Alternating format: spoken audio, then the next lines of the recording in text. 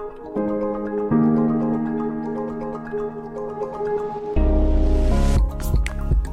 warm welcome, and I want to invite you to this new series for professional Christian women givers, Grow with Scriptures. I am going to start with a scripture passage and weave science, psychology, and spiritual care, and of course, our Christian faith. And for today, the scripture that I'm starting with is this from Hebrews 11:1. Now, faith is a substance of things hoped for, the evidence of things not seen. I'm sure there are many, many interpretations and way of thinking, but I'm going to link this with our emotions and thoughts and our process of growing psychologically, spiritually. So you might wonder, how is this connected with emotions and thoughts? And how can we apply this in our daily lives? That's exactly what I'm unpacking today, because you might have noticed that whenever we have negative or unpleasant feelings and thoughts, our tendency, our cultural belief is that we're going to go to the root of it. We're going to try to fix it. We're going to try to find the cause and then fix it and move on. Now, that helps many times, mind you, but not all the times. And many times what happens, especially for professional Christian women, being very busy and taking care of so many things are on our plate, that when those negative thoughts or feelings are coming, we either suppress them, or when we are aware of them, we try to dwell on them, trying to fix them, but we rarely get rid of them. Have you noticed that? They keep coming back over and over and over. And many times because of it, we start the wrong conclusion, saying, oh my goodness, there's something wrong with me. How can I not fix this? How can I not get rid of them and become consumed with this? So on top of it, we're piling self-criticism, our perfectionism gets kicked in, and we think, oh, we could have fixed this. But reality is that this is not necessarily the full glass, so to speak, way of dealing with unpleasant feelings and thoughts. There are many ways to approach it, and there is actually two processes in general. One that can give us these types of problems, and the other that I'm going to unpack today. Now, either alone, they're not enough. And that's what I want to bring in this episode today. That is not that you're going to pick one or the other. It depends on the circumstances, and there's something we can do about it. And I'm going to teach you how to discern this, all right? And I will unpack this today, and I will draw from my decades of guiding people, growing psychologically and spiritually, and I'm going to share inner laws of emotions and thoughts, one of the crucial one, and you will see how then both approaches to emotions and thoughts can be quite helpful and complementary. And if you're a regular, welcome back. I'm really excited that you're here. And if you're new and you don't know me, I'm Dr. Ioana Popa from Team for the Soul. And I love to bring science, psychology, spiritual care, and ancient Christian faith so that I can help Christian women to continue to regenerate, prevent burnout, but also move from losses and grief to hope, and in the same time, help them to really grow in Christ to fulfill their own potential, God-given potential. So with that, let's dive in. So here's what I've noticed, decades of practice, is that most people, kind-hearted people, men and women alike, but I'm speaking to you as a Christian woman, that we've been conditioned to deal in a certain way with emotions and thoughts. It's possible that maybe all the way back to or first layers of psychology, all the way back to Freud. It's possible that it's been perpetuated also by the scientific inquiry and the way we deal with problems in general, that most of us, when we have emotions and thoughts that are unpleasant, that are not helpful, we get preoccupied, and then we notice some sort of reaction that we don't like, we quickly jump into fixing. I need to fix this. There's something wrong that I have these unpleasant emotions and I need to fix it. And then the way to do it is to figure out what the cause is. Type in the chat if this is familiar to you, if you resonate with this. My sense is that this is very common. We jump right away to fix it. And especially as women, I actually was reading a very interesting book on psychology for women that we have the tendency in general to try to nurture and help other people's growth. And we do that with ourselves. We want to continue to grow. So the pattern is, I need to fix this. So what do? We go for the cause. Why do I have this bad thought? Why do I have this bad emotion? Trying to find the cause. Where is it? How can I fix it? And invariably, we perpetuate this. And I'll tell you how. It's not bad that we want to go to the root of it and try to fix it, right? This is what all therapy is all about. And I think this is amazing. We need to get the support from therapy if we're not functioning to get to good functional level. We need coaching if we're functioning really well and we want to function even better, reach our highest potential. So in that, we uncover some of the patterns, some of the causes, but this is only half of the story, because when we do that habitually, unconsciously, what happens is we divert our focus, our attention to these negative thoughts and patterns. And I've shared this in another YouTube. We have what's called state-dependent memory, where the more whatever we focus, we also nurture. So if I'm focusing on the negative emotions and I don't have the right strategies to deal with them, I'm going to bring actually more negative emotions. And then the thoughts are going to get triggered and the thoughts are going to escalate and are going to bring even more negative stories. And before you know it, it's a cycle going on and on and on. So remember, trying to fix and go to the root is not bad. I want to make this disclaimer. I'm very clear here. But when we do it alone and we're not taught how to actually disentangle and get to the root, then that is an issue. That is a problem for the reason I just shared, that we nurture. Our focus has a tendency to nurture, and we get more and more brain circuits focused within uncomfortable thoughts and emotions. So what's the other half of the story? If this is not helpful and we don't have the right tools and can lead to rumination, more energy sapped, we trigger those states, we actually make more grooves, so to speak, in our brain in these patterns. What is the other half? But before we go there, let me share one important law internally about emotions and thoughts, which is well understood in the psychological community, either through therapy or coaching, that emotions and thoughts, we don't control when they come. We don't control when they come. We don't control necessarily the content. They're just going to come and go. Before we know it, we get triggered either consciously or subconsciously, and new states will appear inside of us. So the idea is that the emotions, we don't control when they come or they go, but what we can control is how we respond to them. It's like a wave in the ocean. We can't control the waves of the ocean, but we can respond to the waves of the emotion in different ways. The same with thoughts. We literally produce thoughts all day long. There's like a reservoir, a spring of thoughts constantly that's going from our brain outside, or sometimes we bring in more thoughts that will create new thoughts. It's a constant flow. But what we can control is how we respond to that. So that is really key. So now we have the two sides, the two halves of how to deal with unpleasant emotion and thoughts. On one hand, going to the root, understanding why are we getting those emotions triggered? Why are we getting these thoughts triggered? And in order to do that, I always recommend to do that with a guide. Because alone, we get into loops inside of our brain and we stay stuck.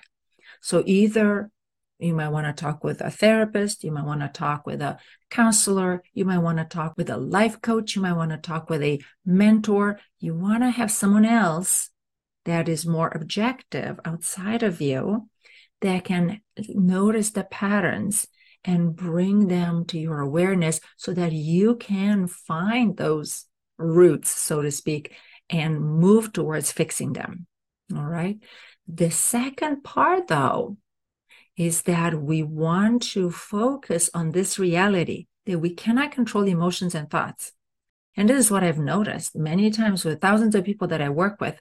They get to the cause, they get to the root of it, and thoughts and emotions still come up. And I want to say that that is natural. Just because I did my own work for more than a decade now, doesn't mean that I still don't have popping up in my brain different undesirable thoughts or emotions.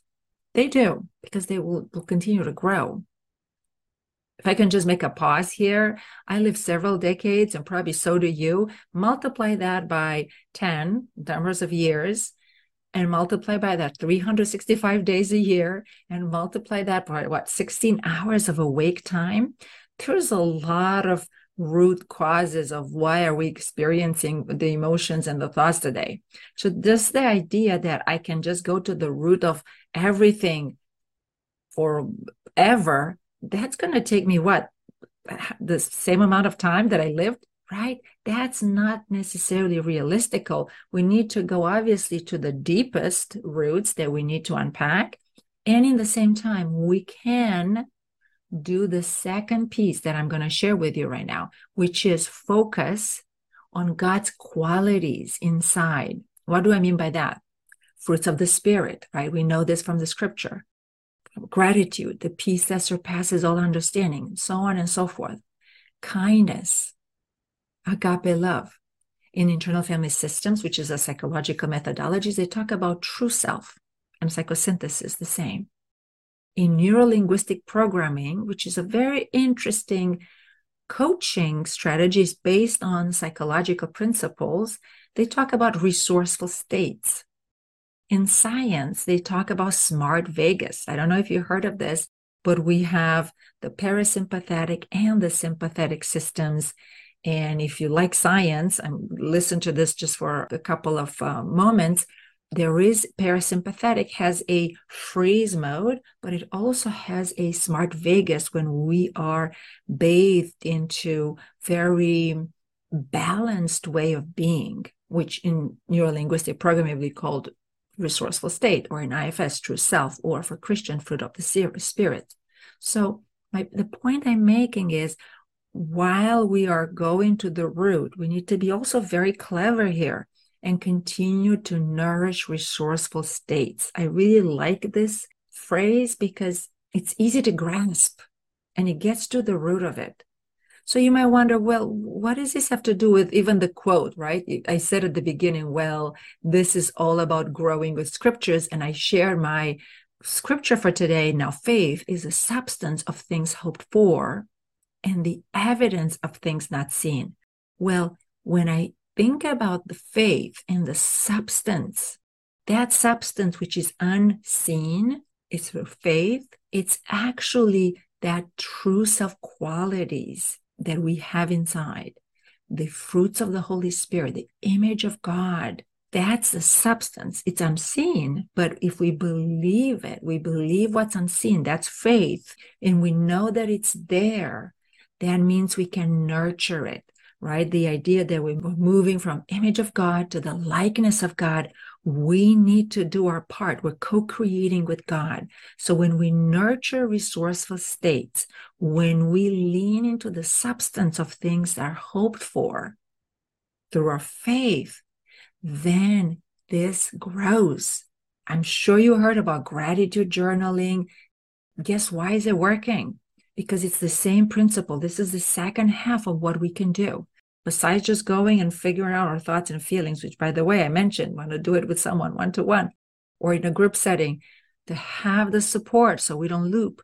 You can also nurture the resourceful states. And this is so important that for me, it's a foundation for all my programs and my groups for Christian women and my one-to-ones, because when we nurture it, the substance of things not seen is going to just reveal itself in ways that you and I are amazed of how it's unfolding and how it's happening. So I'm going to share with you now, before we wrap up, how to nurture it and why is this important. I've already explained, but what to do about it. It doesn't take rocket science. It really doesn't, but it does take some discipline. And I want to really, really encourage you that discipline for many of us Christian women, I don't want to generalize here, but for many Christian women I've talked with, and including myself, we can do the structure, we can get very disciplined, but sometimes we really resent it. We really resent it and we fight it. So I want to share that. Remember, this is something that you might choose to do. So it's not something external, it's something internal that you decide for your own benefit. And I hope I'm making the case here. And if not, please put in the chat. I would like to hear for that if you need any more clarification. But the way we nurture it is this. I'm going to bring a big love science. Brain is really plastic. Now, when I did my medical school, the belief of the time was that brain is not plastic, that we are born with a certain number of neurons, those are the cells in our brain, and then we only go downhill. We're only going to die, and that's it. Now we know the brain is plastic, and it doesn't take forever to shift. Actually, there have been cool studies done with musicians when they practice daily. They did then brain scans, the parts of the brain involved in practicing their instrument, I believe it was a violin, the brain thickness grew. Amazing.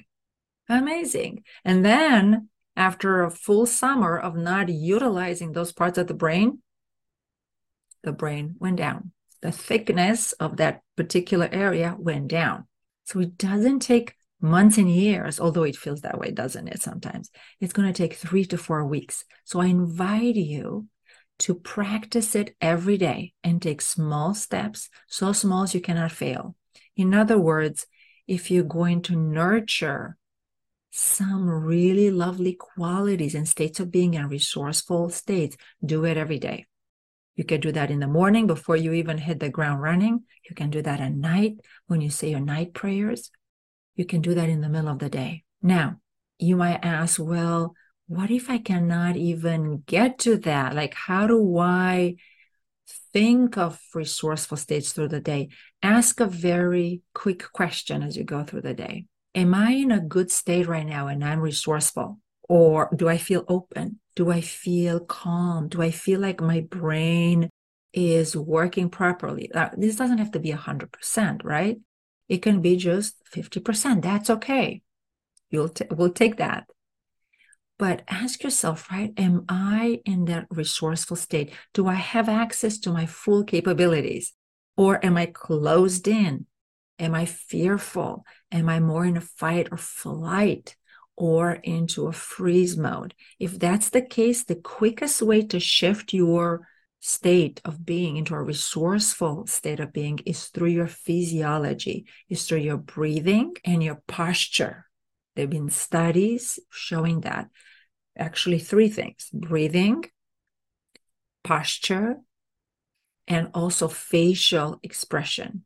There have been studies showing that when we actually smile a little bit, we perceive life in a more open way, even more funny and humorous. So facial expression, watch your face, be attentive. I'm not saying go into the mirror. I'm saying if you're in a meeting, just pay attention to your face. If you pay attention to your posture, are you really slouched or can you stay straight and feel resourceful? Because the physiology, the body will shift first and then will shift our state as well. And the same with the breathing. Check your breathing. Is it really shallow?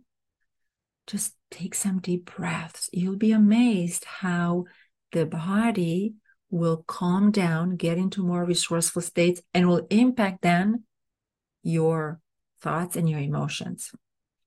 So in a certain sense, I want to wrap this up. This idea that we can lean into the faith that is a substance of what's hoped for.